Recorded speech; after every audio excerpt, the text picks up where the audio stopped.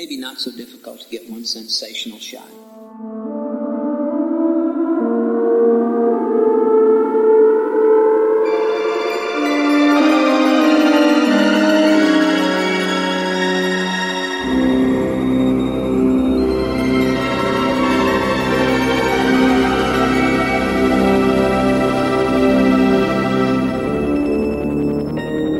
Welcome to the Evening Glass, your twice-monthly Better Than OK Corral of the previous 2 weeks in cinema and television and the forthcoming fortnight in prospect. In this issue, your hosts Fletcher Walton and Luke Littleboy discuss the triumph of form in Christopher Nolan's Dunkirk and the relative merits of yet another night at the Apatow Improv with Michael Showalter's The Big Sick. Something's wrong 'cause my mind is fading, and everywhere I look there's a dead end waiting. Temperatures dropping at the rotten oasis, stealing kisses from the leprous faces. I'm absolutely gutted. I've missed the Beguiled, Sofia Coppola's remake, which came out recently. I think that was in the cinema for a couple of weeks, and I've missed it. I'm going to try and catch that Ipswich Film Theatre just down the A140, but I'll see how time allows leaving the office. I think that's one that you did actually manage to catch, is it not? Yeah, beautifully composed picture, and always welcome to hear Colin Farrell's Irish brogue deliver such lines as, "You hateful bitches!" heard through a wall at climatic periods in the film. I did watch The Lobster on Netflix the other day. Oh, isn't it good? It really is good, and he's got his thick Irish accent in that. And my God, that was a laugh a minute. It's so dour. And for anyone who doesn't know, I think most people listening will be at least aware of The Lobster, but it's sort of set in a alternative post-apocalyptic future, for want of a better way of putting it, where people are forced to, either be in relationships or get turned into animals. And it's just as odd as it sounds. And it's everyone in the movie is playing it absolutely straight, but you're certainly invited to laugh along with it, aren't you? It's an interesting film. A lot of The Lobster, it felt like I don't know, like those Russian films like Stalker, where they're just in the bleak woods, in the middle of nowhere. And but they do go to the city in The Lobster. And they walk to the city, don't they? They walk to the city, yeah. Walking everywhere. It's interesting you mentioned Stalker. I've recently joined a Criterion Collection Facebook group, and Stalker is blowing up. Twice a year, I'd say. Barnes & Noble have a half-off sale on Criterion Collection DVDs. I import them, although there is now a very limited Criterion selection in the UK. I'm still importing them because I don't want the BBFC classification on what I consider ruining the cover artwork. Anyway, so many posts about, I've already got 12, but I passed Barnes & Noble again. I'm going back to the website. I'm entering debt and loan sharks are after me, but I need to get Stalker. Everyone's been buying Stalker and chatting about Stalker. It's a good film. Was it the first time you saw The Lobster?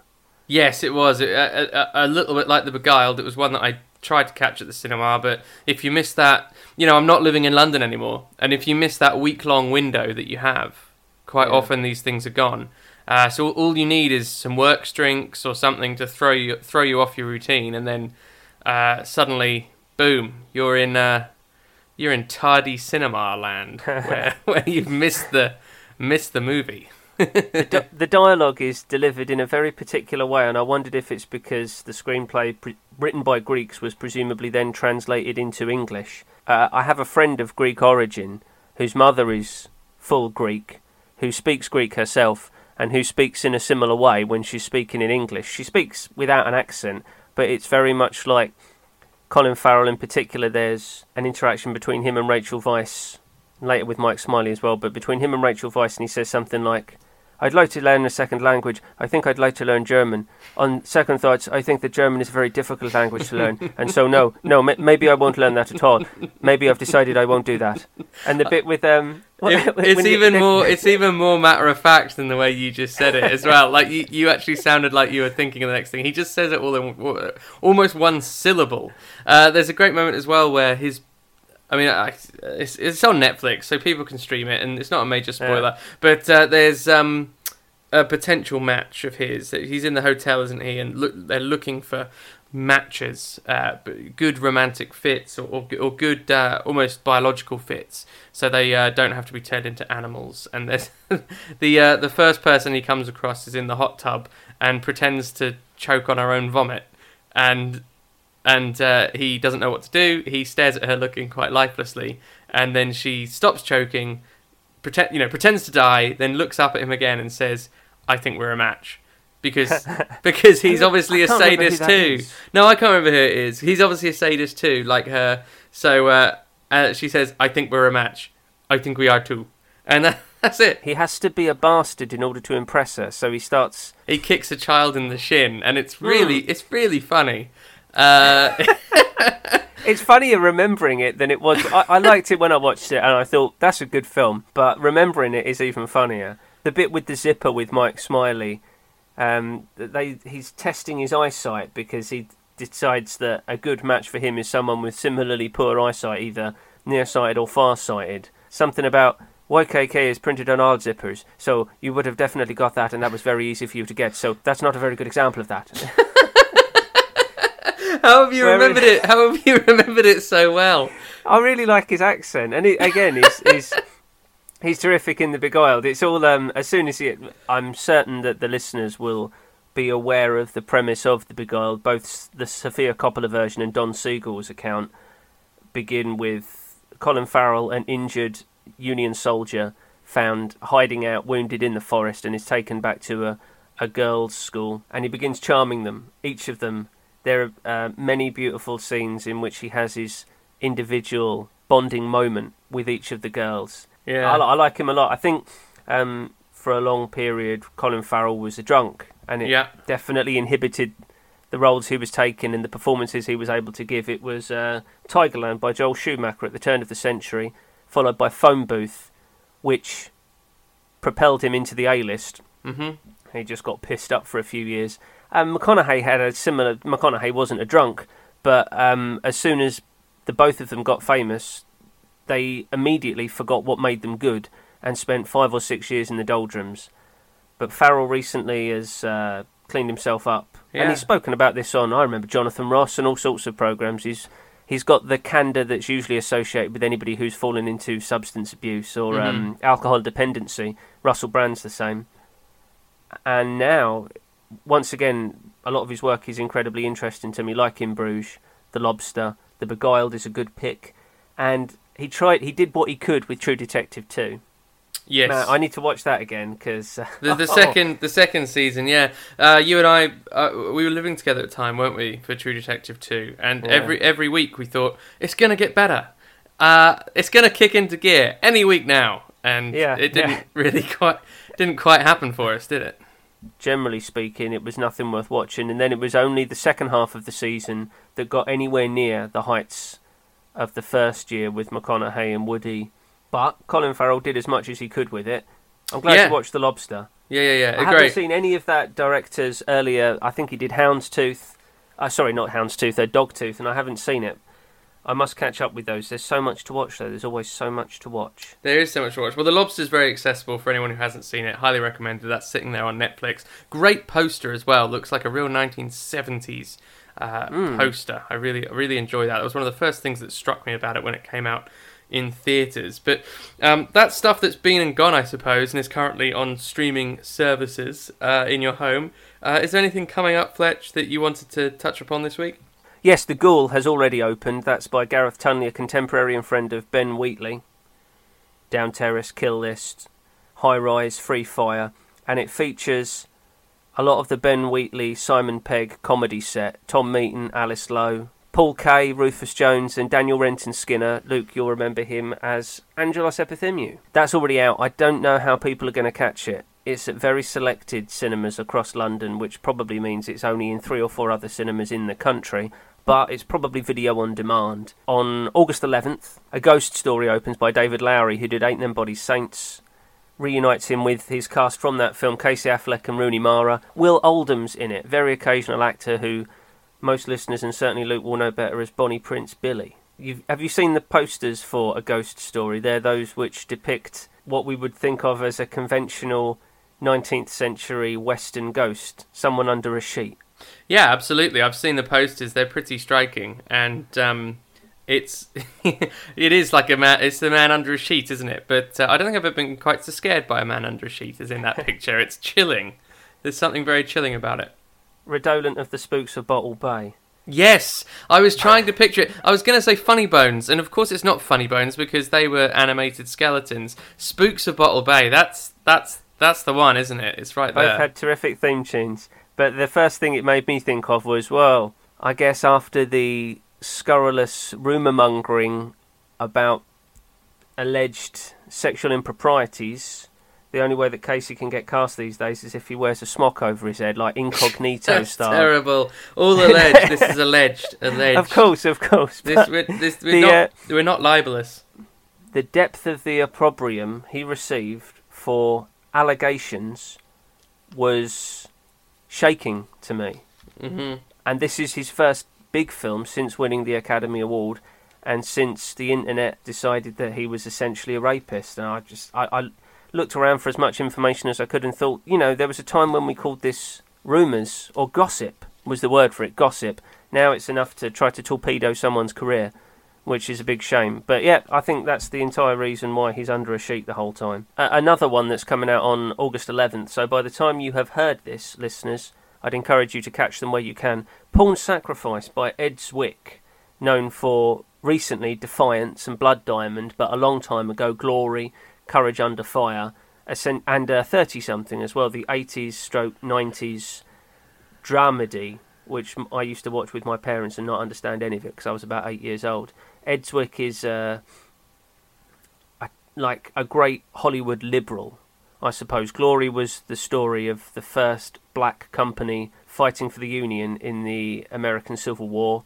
The Siege is about, The Siege tries to be a fair-sided look at Islamic terrorism in the late 90s, pre-9/11. But the most interesting thing to me about Pawn Sacrifice, which stars Tobey Maguire, Liev Schreiber, Peter Sarsgaard, good cast, is it was shot and released 3 years ago in the States, and I can't find any reason why it's taken so long to get its cinematic airing here, other than it might not be very good. So with that caveat, and on August 18th, Final Portrait, a welcome return for Stanley Tucci as a director, who directed two of my favourite comedies of the 90s, Big Night and The Imposters, both with Tony Shalhoub, who appears here. If you're able to see any of those, let us know how you get along with them. And I'd also like listeners, and I'm sure, Luke, you would agree with me, I'd love it if listeners from all around the country emailed into us and wrote to us on Facebook telling us about where they like to see films so that we might bring patronage to some of the smaller cinemas across the country, the smaller independent cinemas, especially if they're doing revivals. Yeah. If they have different seasons coming up. I know that the Prince Charles, for instance, has David Fincher and David Lynch seasons running essentially concurrently. And we might touch on those in the next couple of months, but how do people get in touch with us? Because I never remember. You've touched on the big ones. Facebook, of course, if you search One Sensational Shot. We're also on Twitter, @OneSensational, and OneSensationalShot.com is the website. There's a contact form there, very, very easy to get in touch. So, Facebook, Twitter, all the Twitters, and the website. So, yeah, lots of ways to get in touch with us, and look forward to hearing. Yeah, it would be great to begin to name check some of these smaller places that are around the country, and give them their dues where it's earned. So that'd be lovely, yeah. Because it's not our intention for the show to be so London-centric. That's by dint of it being my backyard. But the same problem applies to most national newspapers. Journalists generate stories about London because they all live in London. They don't really look outside of London.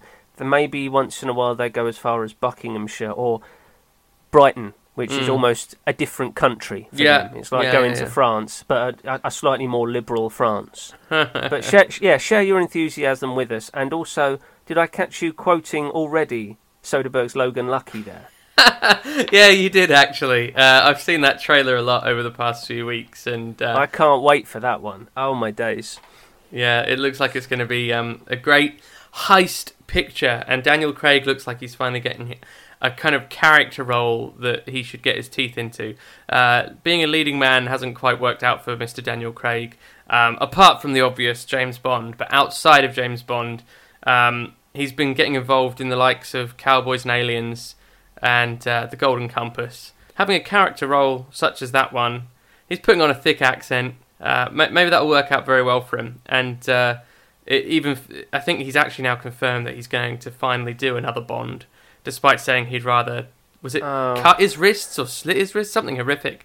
So maybe he's finally had his moment in the sun. They've let him go out and play for a bit, and now he's come back in. It's time for dinner, and it's time to do another James Bond. The last ensemble I saw him in that I recall was Munich. Ah, yeah, of course. Yeah, really good point. Very soon after either he received the Bond role or his first foray as Bond in Casino Royale. Yeah, Casino Royale was 2006. Munich was 6 or 7, wasn't it? So yeah. And I thought it was terrific playing a South African Jew with the accent. It's a film I've got an awful lot of time for. Spielberg operating at the very zenith of his powers. There are 400,000 men on this beach.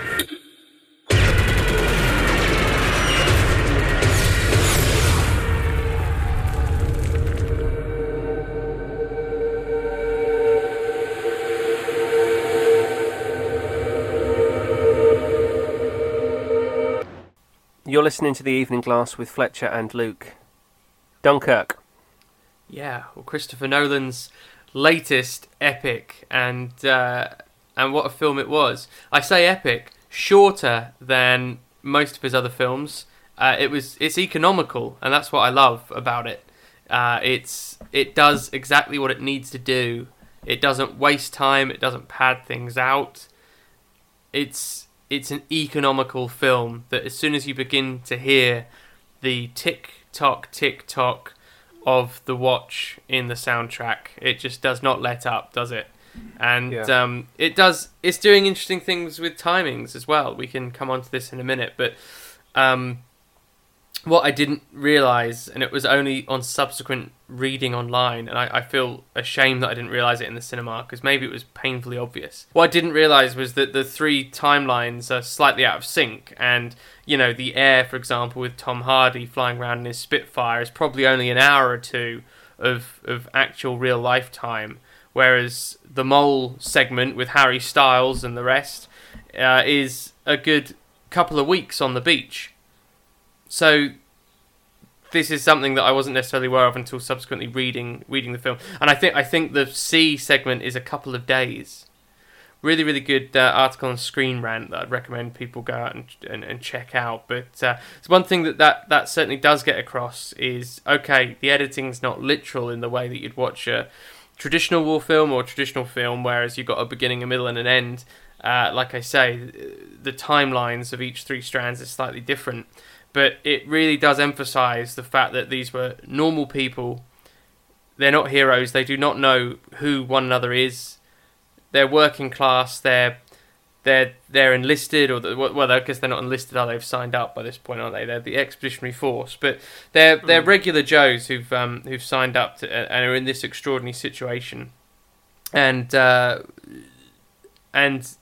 it's the everyman, and it's the actions that they're taking that are having an effect on everyone else. So it is people banding together and doing, achieving incredible things. And I think that in that sense, that it was wonderful to see how the film got that across with these three very distinct strands of story, told in, like I say, different timescales, different time frames.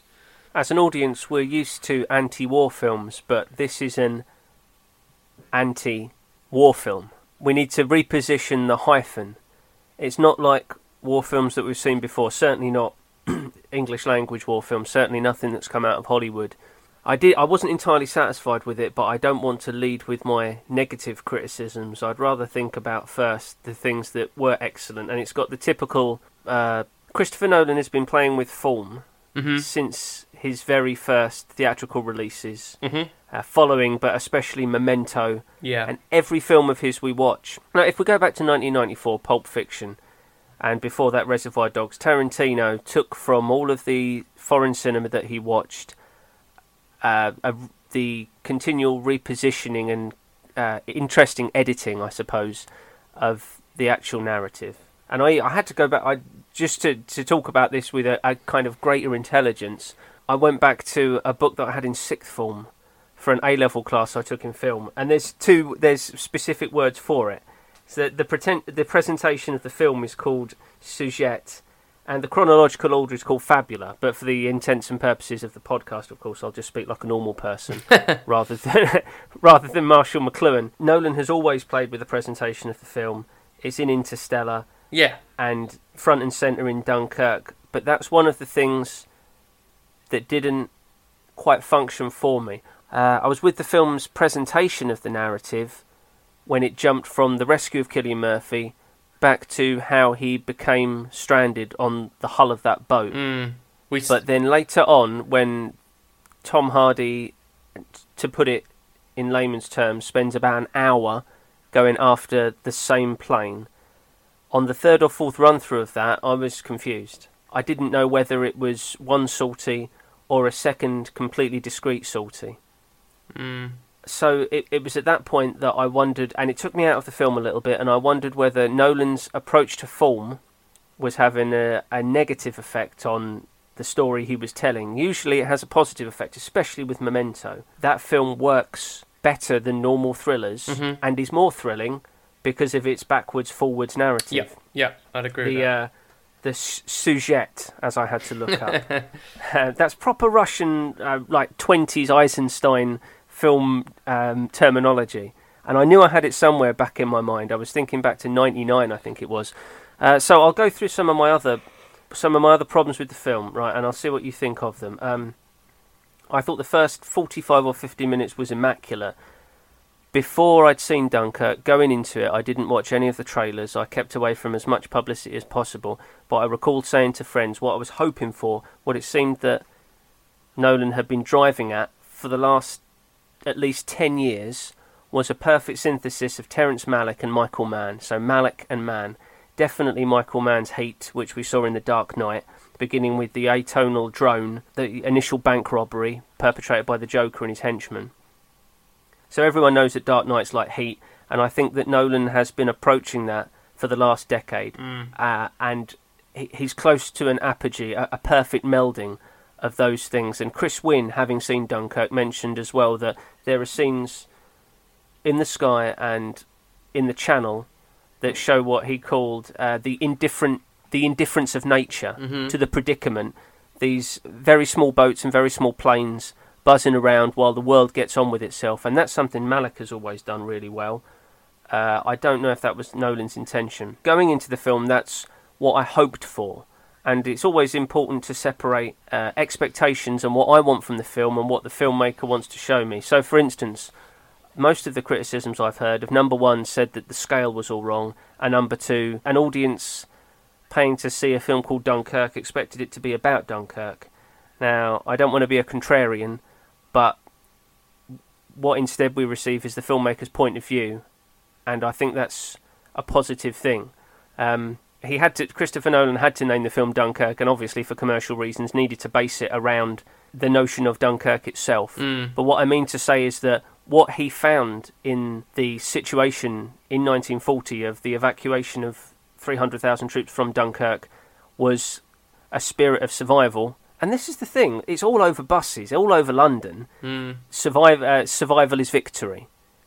He's made it very clear to us that this isn't a film about the slow evacuation of hundreds of thousands of soldiers over the course of 10 days, supported by a flotilla of little boats. It's not about that. It's about individual stories of survival, determination, and fear as well, and escape. So yeah, that's certainly how the film concludes. You know, in that positive way, that people feel ashamed that they've merely survived and that they're going to be held in disdain by the country, and of course they're greeted with beer and pastry, like sandwiches. Trade unionist, exactly. But going back to one of the most positive aspects of the film, I welled up at that point, and I'll talk more about it in a moment. But definitely when Kit Nolan's uncle, the aid fellow that's handing out blankets, sandwiches, and beer at the station. Fionn Whitehead and Harry Styles pass him, and he says, "Well done, lads." They respond, "But all we did was survive." And he says, "That's enough." Yeah. And it's around that time that you better understand what the theme of the film is. It's about a real life incident, but it's more about all that they needed to do was persevere, and then the snowball whirs back into gear.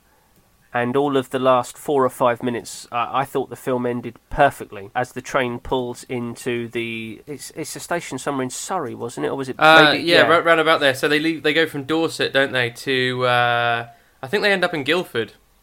Yeah, which is kind of my neck of the woods and reminded me I need to rewatch or at least read War of the Worlds. Yeah, that's where it goes down in War of the Worlds. Yeah, I've read the book. Yeah, it's mad. It's all West London and Surrey. It is, yeah. Places where Epsom, where Derek Williamson, listener and good friend of Luke and mine, where he's from. It's great as well that reading the novel War of the Worlds is that you really get a sense of the geography of London, because there's a lot of walking from place to place in the post-apocalyptic environment that the Martians have, obviously they've blown up London.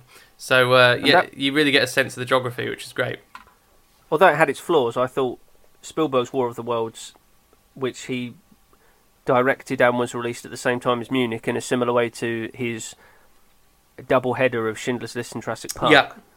I thought War of the Worlds was excellent. We were speaking briefly about Spielberg earlier, but to try and be very unlike Kit Nolan and give it chronologically, my viewing experience of Dunkirk was, for the first 45 minutes, I was on the edge of tears, and I think it was because of the pure tension and anxiety of the situation. Now, I knew that it was Nolan's intention to create a whole film of the building snowball scenes that he has in all of his films. So Nolan's intention was to create an entire film that kept whirring, as you said, kept the clock ticking, that made us tense. And so I think I went into it wanting to like it and wanting to experience that, and that's why I felt so emotional for the first almost half of the film. But also I think it did elicit that from me genuinely as well. And so for 45 minutes I was completely under its spell. And then it shit the bed on 3 fronts. Brief 5 to 10 minute period, which took me so far out of the film that it took another 10-15 minutes for me to get back into it. I was that shocked.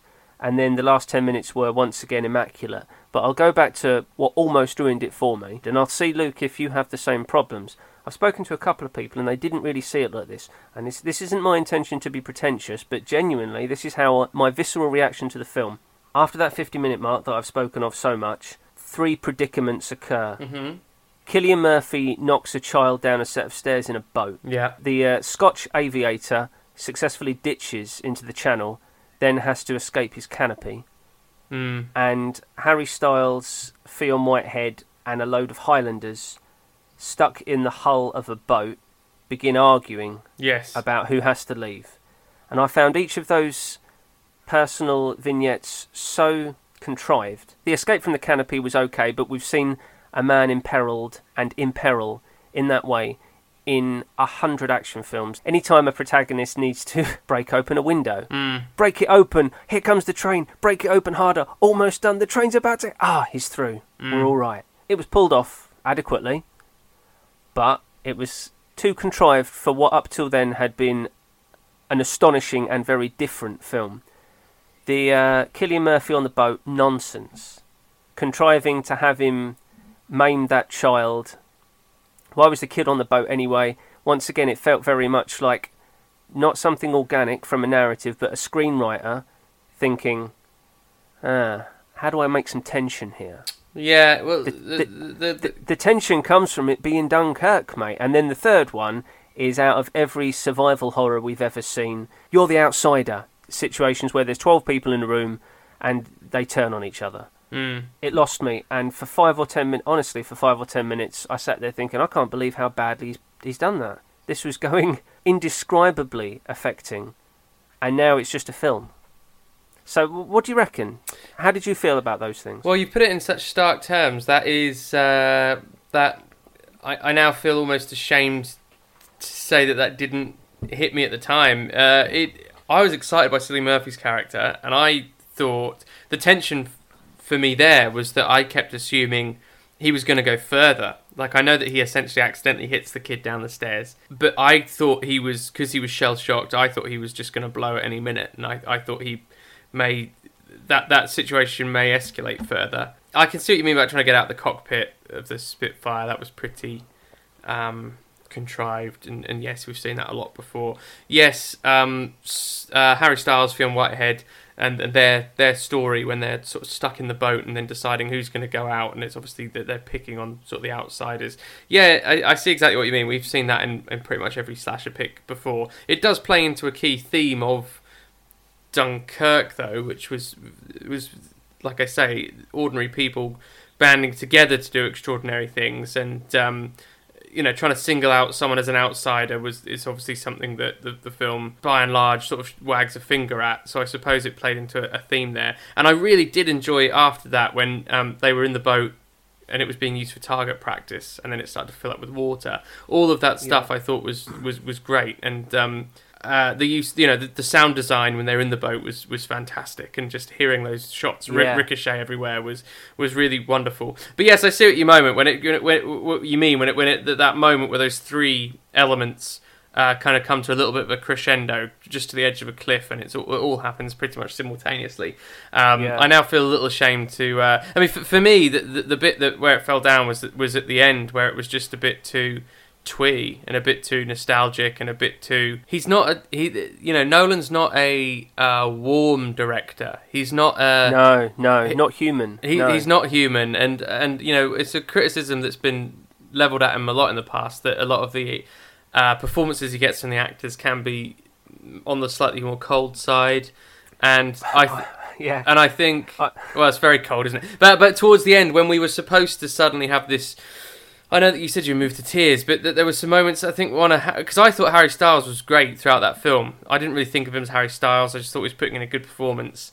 And there was a couple lines he had at the end when they were actually in the train and being welcomed as heroes, where I just thought, it's just so cheesy. And I don't think he even delivered it. I don't think he even believed in what he was trying to deliver there. And for me, where it got a little overly sentimental at the end, it didn't quite work, because Spielberg can pull on your heartstrings in a certain way and kind of get away with it, and I personally didn't think Nolan got away with it at the end there himself. He saved it for me with two shots. Hardy landing the plane on the beach, and for a moment it seemed like the film would end with a shot of the plane on fire, which I thought to myself is like, that's cool, Nolan, but you got to come harder than that.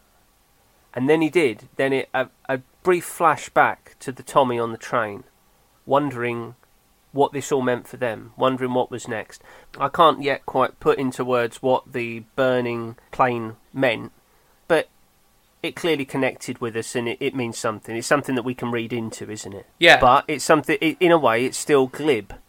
But then moving back to the Tommy, taking it back to rather than a grand statement, an overarching theme about British perseverance, or rather just the perseverance of humanity, going back to the individual, that made it hit harder for me. So that was a masterstroke.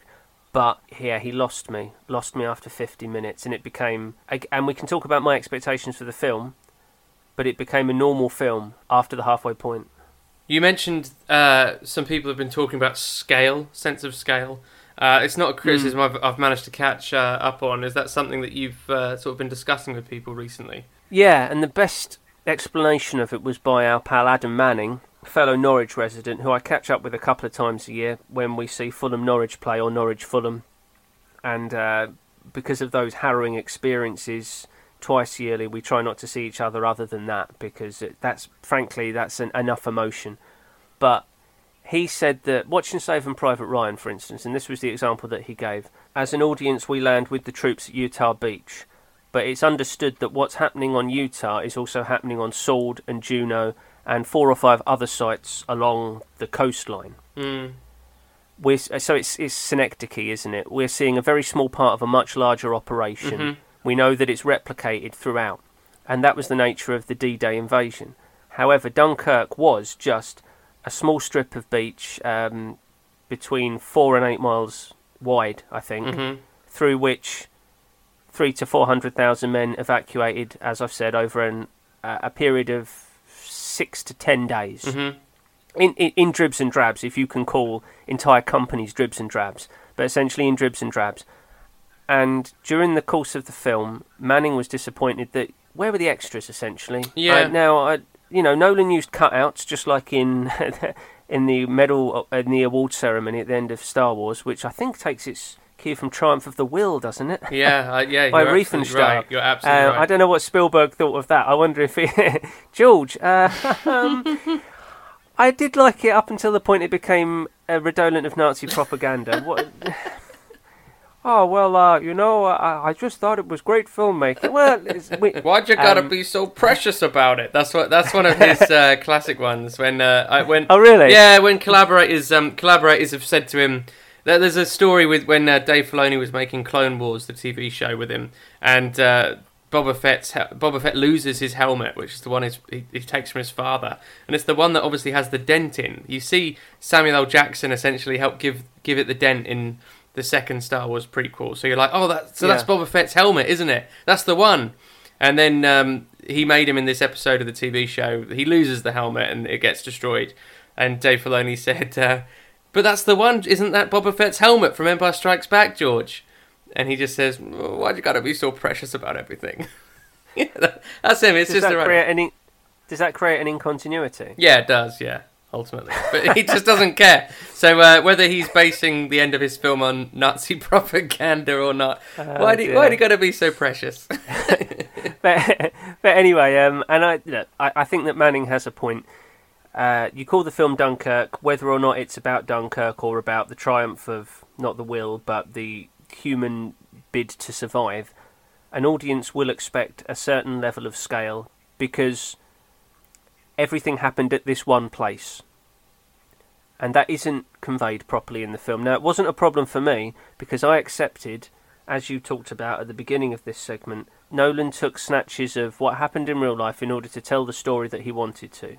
Mm-hmm. And as you said, I think you got the timing slightly wrong, but it's an hour in the air, mm-hmm. a day in the sea, and a couple of days on the beaches. Oh, right, okay. And he can. So you'd kind of opened it up, but he condenses it, and so I can accept that when Whitehead, who I think actually plays a character called Tommy, when he runs onto the beach at the beginning, and when he's around the beach, all right, it's fair enough that he only sees thousands of men rather than tens of thousands. And as I've said, my understanding of the actual event is that I don't think at any point there were 200,000 men stood on a beach. It's rather a large target, isn't it? Mm. Even if the German war machine was slightly running to catch up and trying to overcome French resistance, I think they'd figure out that they could just blow up the whole army at one point, Maybe come around the back or something, or use catapults, I don't know. But a lot of people have had a problem with the sense of scale. Yeah, you know what? I thought the same thing. But I didn't know enough about the historical events to pay it any mind. I kind of felt at some point it was really going to become big, and you were going to really get a sense of what was happening on the beach. Like, I kind of thought, this beach is going to keep filling up with people, and they're going to get increasingly desperate to get them off. That didn't necessarily happen, but I paid it no mind because I thought, as you've just outlined, I think that it was more over a period of time, dribs and drabs. It wasn't everyone standing there at once. So that was that's what I put it down to. But I now see what people were saying, because it was certainly a thought that crossed my mind when I was in the movie. Something else I wanted to talk about with you, Fletch, on the subject of Dunkirk. I wonder if this is the shape of things to come from Nolan. I actually heard an interview with him not so long ago, I think, with the BBC, where they were talking about how narratively at the end of the film it feels like you're actually going into something bigger now. There's a sense of a new beginning, and of course part of that is because victory was through survival, and now the next victory is probably going to have to come through victory. So that it's now time to regroup. We end with the triumphant Churchill speech, don't we? Fight them on the beaches, etc., etc. Yeah. So you really get a sense of, okay, now something's happening. And he actually mentioned in the interview, I remember, that narratively a lot of audiences these days are used to that feeling. We've joked about how all of the James Bond films these days end with, it now feels like he's finally James Bond. And you know, when are you going to take a fucking mission, Bond? Do your job. and yeah, Taxpayer money. exactly. Oh, he's gone rogue again. And but yeah, like, you know, I don't know, the Marvel films, all sorts of films. These films now, they kind of always end with a look to what's coming up in the sequel, don't they? Essentially, and you get a sense of it, it hints at it. And I think Dunkirk does that as well, even though it's clearly a standalone film. Something else is that he, you know, I spoke about that sentimentality and the fact that he doesn't shy away from it, and he actually, I feel like he really relished the opportunity to be sentimental at the end, and look ahead to what was going to come, and the fact that you know, people have managed to survive this terrible ordeal, and now it was time to regroup, etc., etc. So basically, I wonder if the fact that I wonder if he has made this film almost in that traditional war film sense, where it's a film made for young people. You know, it's not gory. It's not Saving Private Ryan levels of gore. Maybe there's an element of the box office that they wanted from it. I don't know, but it's a fairly accessible film. Narrative timings in narrative aside, as we've touched upon, it's an accessible film. There's not a lot of gore. You can take a 12-year-old person to see it. It's an important film that gives them a bit of historical context. It's a bit of a history lesson, not without its national bravado to a certain extent, just like those old films from the 40s and the 50s, those old war films. So I wonder if the next one is going to be Battle of Britain. I wonder if he'll actually make that, and just that'll be his next project. Yeah, I've heard that mentioned, although how is he going to cast Tom Hardy if he's already been captured? Why are you going to be so precious? they'll write around that. They'll write around that. No, I have heard it mentioned, and there's a couple of things to take out of what you've said there. I think if you found it sentimental, then there's a problem there, and he isn't Spielberg. He isn't Kubrick either. I've seen many comparisons with Kubrick, especially a couple of articles written in The Guardian suggesting that this is finally Nolan arrives at the heights of Kubrickian cinema, that this could be his paths of glory. But he's quite different there. For me, it's been, and to make it clear to the listeners, I've an awful lot of time for Christopher Nolan. I think he is the great white hope of Hollywood box office cinema. But once you get to a certain level of filmmaking, we have certain expectations immediately. So we've got such high expectations of Christopher Nolan that then he transcends to a new level. I don't think I've explained that particularly well, but hopefully we've got another 15 years of podcasts where I can try to be more eloquent. No, it makes complete. That makes sense to me. I mean, ultimately, it's all relative, isn't it? You know, you expect certain things. Yeah. From a 3 out of 5 film is not. It's not always 3 out of. It depends on who, the context of the making of the film, who's made it, who's in it, and all the rest of it. Yeah, and it's unfair. So, for instance, Michael Bay is a challenging filmmaker. Editing, cinematography is all top notch, but he is absolutely let down by his emotional intelligence. It's utterly adolescent. So, if Michael Bay suddenly made a film which didn't seem like it was from the mind of a 12-year-old, we would all applaud. And it wouldn't be fair on any other filmmaker, of course, who does that as a matter of course. But to see Michael Bay come on in that way would be impressive. And it's the same with Nolan. For me, it's very pronounced that the only times in any of his films that I've really laughed since the first 2 pictures he made in Hollywood, Memento and Insomnia, he's flipping robots. They're the only humorous, human, emotional, emoting characters in his films. Tars and Case. McConaughey does well in Interstellar, but really, like for instance, Inception is exposition after exposition. Ellen Page's character seems to exist only to act as an avatar for the audience, to ask Leonardo DiCaprio, who's clearly playing Christopher Nolan, the director, where are we? What level are we at? Tell me again what the hell's going on. Inception's an interesting film to take apart. At a superficial level, it's about the filmmaking process with Leonardo DiCaprio playing Christopher Nolan, same suit, same hair. Ken Watanabe is a producer. Oh, sorry, no. Ken Watanabe is the executive producer. Ellen Page is the writer of the world. Tom Hardy is literally an actor. And these roles are filled out. The Inception is about the filmmaking process, and that works very well. But there's only brief burst of humanity in most of these films, or it's levity that is missing in the films of Christopher Nolan, and we find it in Inception in brief glimmers through Tom Hardy's character, with the robots in Interstellar. Alfred is meant to bring some in the Dark Knight films, and does to an extent, but there is humour in everyday life and humour in all situations, and Christopher Nolan sidesteps that. But that's one way in which Dunkirk works exceptionally well for the first 45 minutes. There is zero characterisation. It's devoted to a certain filmmaking exercise of elevated tension, as you said, escalation, which, to dart around a bit, is what The Dark Knight is all about. Escalation. Batman is introduced to the world of Gotham. Its response is to escalate the peril. So once within the criminal fraternity in Gotham there were rules. They operated under Tom Wilkinson's Carmine Falcone, and in the second one Eric Roberts. But there were rules. They had their get-togethers, didn't they? Their round tables, Yeah. gamble, etc., the Chechen. Once Batman's introduced, the criminal fraternity's response is a certain escalation, and that's how Joker comes in, something that cannot be contained. Mm-hmm. And escalation is what we see in Dunkirk. All of it's elevated. So I'll tell you, when they get onto the troop transport, Mm-hmm. one character stays on deck. Harry Styles asks Whitehead, why has he stayed on deck? And he says, well, he wants a way out. Mm. That entire sequence was masterful.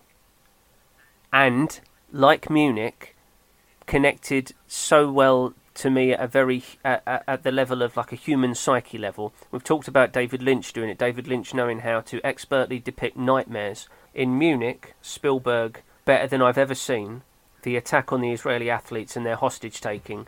I've had dreams. It's as though Spielberg knew how my dreams played out. A constant air of menace, running, just small snatches like that. And it's the same with Dunkirk. I've had it sometimes with when I've boarded a flight and I've just thought, I need to know where my exits are. Mm. And you mentally plan out your escape, and that's how it was in Dunkirk. In that piece, I felt it so strongly. It's a difficult one to talk about. I think we both had similarly positive experiences watching the film, but we found different criticisms of it. And again, to restate to our listeners, this is like a 5 out of 5 film, maybe 4 out of 5. This is a very good film, but when you get to a certain level of expertise and competence, we ask for more. It's not fair, but that's how good he is. So yeah, it's not a bad way of putting it. It's phenomenal. You know, haven't even touched on things like the anti-soundtrack, which some people have criticised. I didn't have a problem with. It was one of the few times actually that a soundtrack without melody worked for me really, really well. And the incredible, and the sound design, like I mentioned throughout the film, but in particular moments such as the moment when all the Tommies are stuck inside the boat was great. And the artillery on the aircraft, sudden bursts of gunfire. Mm-hmm. To the right side, and I shouldn't say right side and left side. I don't know what the aviation terminology is, but really hits you. It reminded me of one of the best things of Unbroken by Angelina Jolie. Oh yeah. Which, if I'm honest, felt like a kind of an aggregation of other filmmakers' talents. Screenplay by the Coens, shot by Roger Deakins. I'm not sure how much Jolie brought to it. But let's give it the benefit of the doubt. The first 15 minutes of depicting the aircraft they're in was, for me, constant danger. You heard every rattle of every bolt. And that's what it felt like with the dogfight scenes in Dunkirk, which just pissed all over Top Gun, which I saw earlier this year or perhaps last year for the first time in ages. I think the term is parallax. Parallax is required to give context to what we're witnessing. Mm-hmm. Top Gun doesn't do it. It's just it's one or two planes in a blue sky. Your cinematic understanding can't pass it. But in Dunkirk, it was done much better. Mm-hmm. We really need to ask George Lucas's opinion of it, because he knows his shit when it comes to aerial photography, doesn't he? Yeah. With Red Tails. Well, Red Tails is great. It really is some of the best stuff out there. And until Dunkirk, which is fantastic. But you're right. Things like levity, things like just that sentimentality, wasn't quite there, and he's not Spielberg, is he? He can't combine it. No, he can't. Completely agree. But anyway, apart from that, 5 out of 5. We love Dunkirk. So moving on, we got running a little bit long, but we've got about 10-15 minutes. Do you want to talk about the other film that we both managed to catch at the cinema, The Big Sick, which is one that I remember on a previous podcast. I think you said you had very high hopes for, and of course this is starring. Kumail Nanjiani. There you go. Kumail Nanjiani. So close. The Big Sick by Michael Showalter of Wet Hot American Summer began his sketch comedy career with The State in the very early 90s on MTV. This is a set of comedians that have, even more than the Apatow clan, have informed my own comedic taste and, if you like, soundtracked my comedy century. Showalter, Michael Ian Black, David Wayne, Joe Latrulio, A.D. Miles, usually enrolling Lizzie Banks, Paul Rudd, the Polar Coaster sometimes. Now, as a director, I'm not that familiar with Michael Showalter. He did a great film called The Baxter, starring himself with Lizzie, Michelle Williams, and Justin Theroux, who they often use. But I did have high hopes for this. I was hoping that Showalter was more than a gun for hire, and we've discussed often the relative inadequacies of Judd Apatow's own directing, but he is a terrific producer. It does feel like he's got his fingerprints. His fingerprints are on this, aren't they? Yeah, it's mad because his influences are superb. He loves Hal Ashby. He's all over Hal Ashby, and he's not quite there as a director, but as a producer and as a talent spotter, non-surpassed. So I went to The Big Sick hoping for something that might transcend its genre, maybe buck the genre, and I was let down. I went in. So this is the difficulty, isn't it? My expectation and what I'm presented with are always going to be two different things. Now with Dunkirk, I think it's fair to defy audience expectations and deliver a story not about, a bridge too far style expository detail of exactly what happened across these 10 days. Doing something else with it I think is fine, but with The Big Sick I had grander expectations and it fell short. For me, a good romantic comedy. And one thing that it can't help is that British audiences are much more familiar with Pakistanis. That's the simplest way to put it. Right. Now, maybe in America this is a new culture to them, or one which isn't often depicted on film and television, but every British person watching that film knows that Pakistanis are from Pakistan. Yeah. They know where Pakistan is. It's next to India. They understand partition.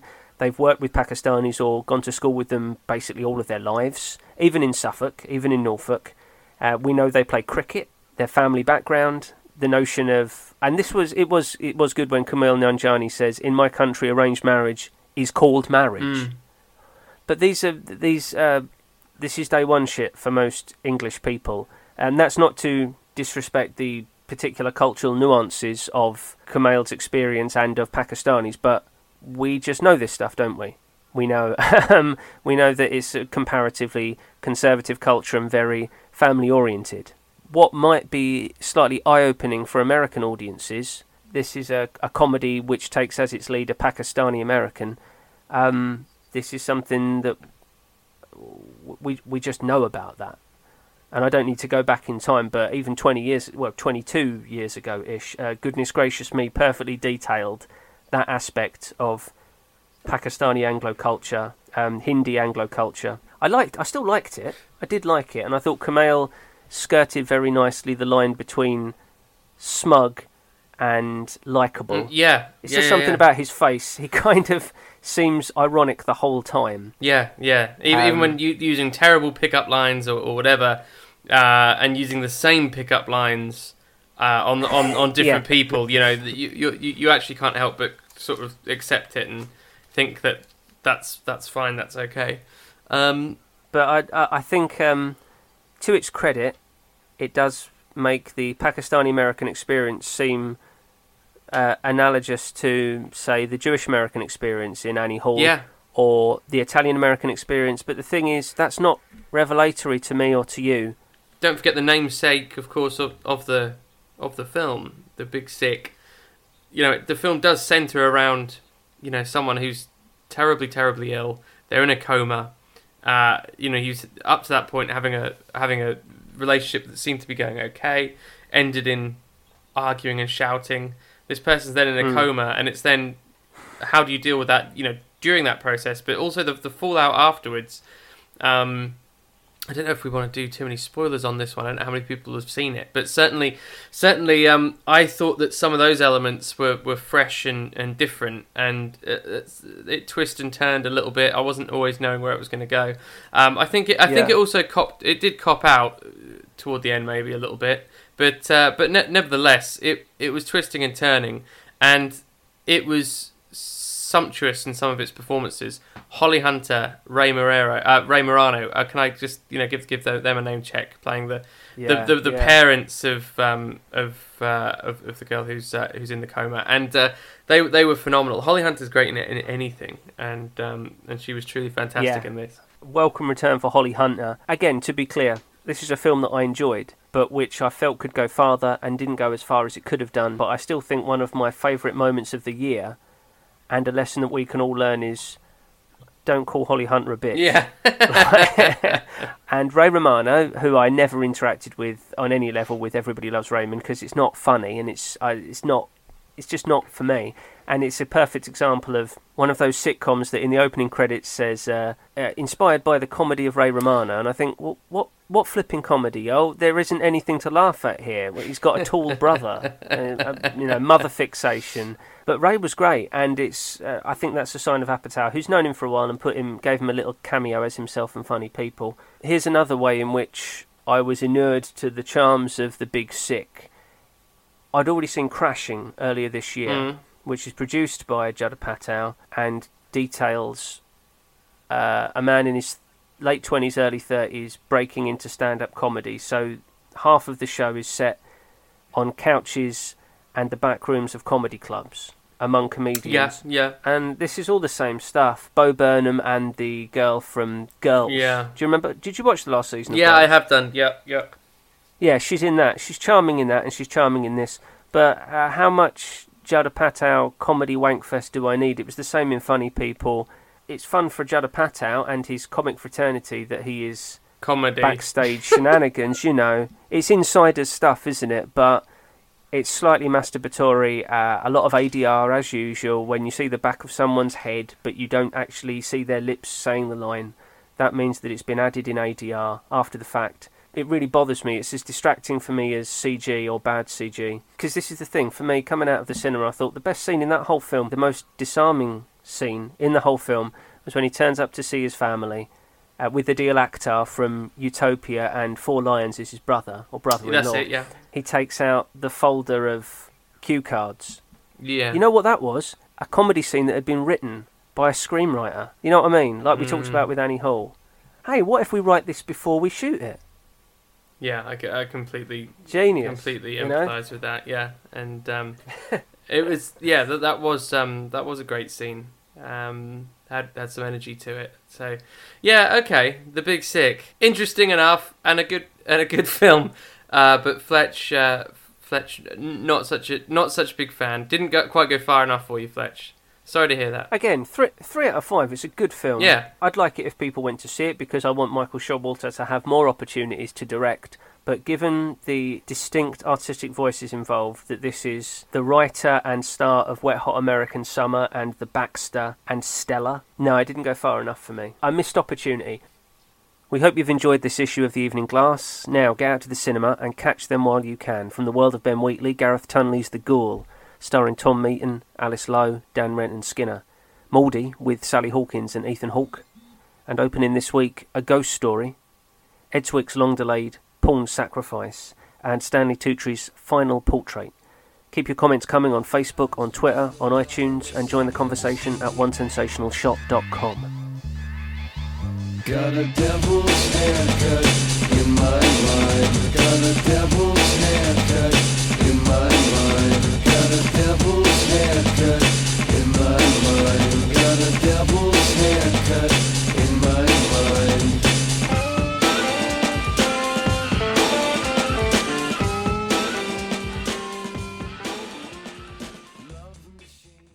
When you heard you would be working with Harry, did you have any expectations? Don't answer that.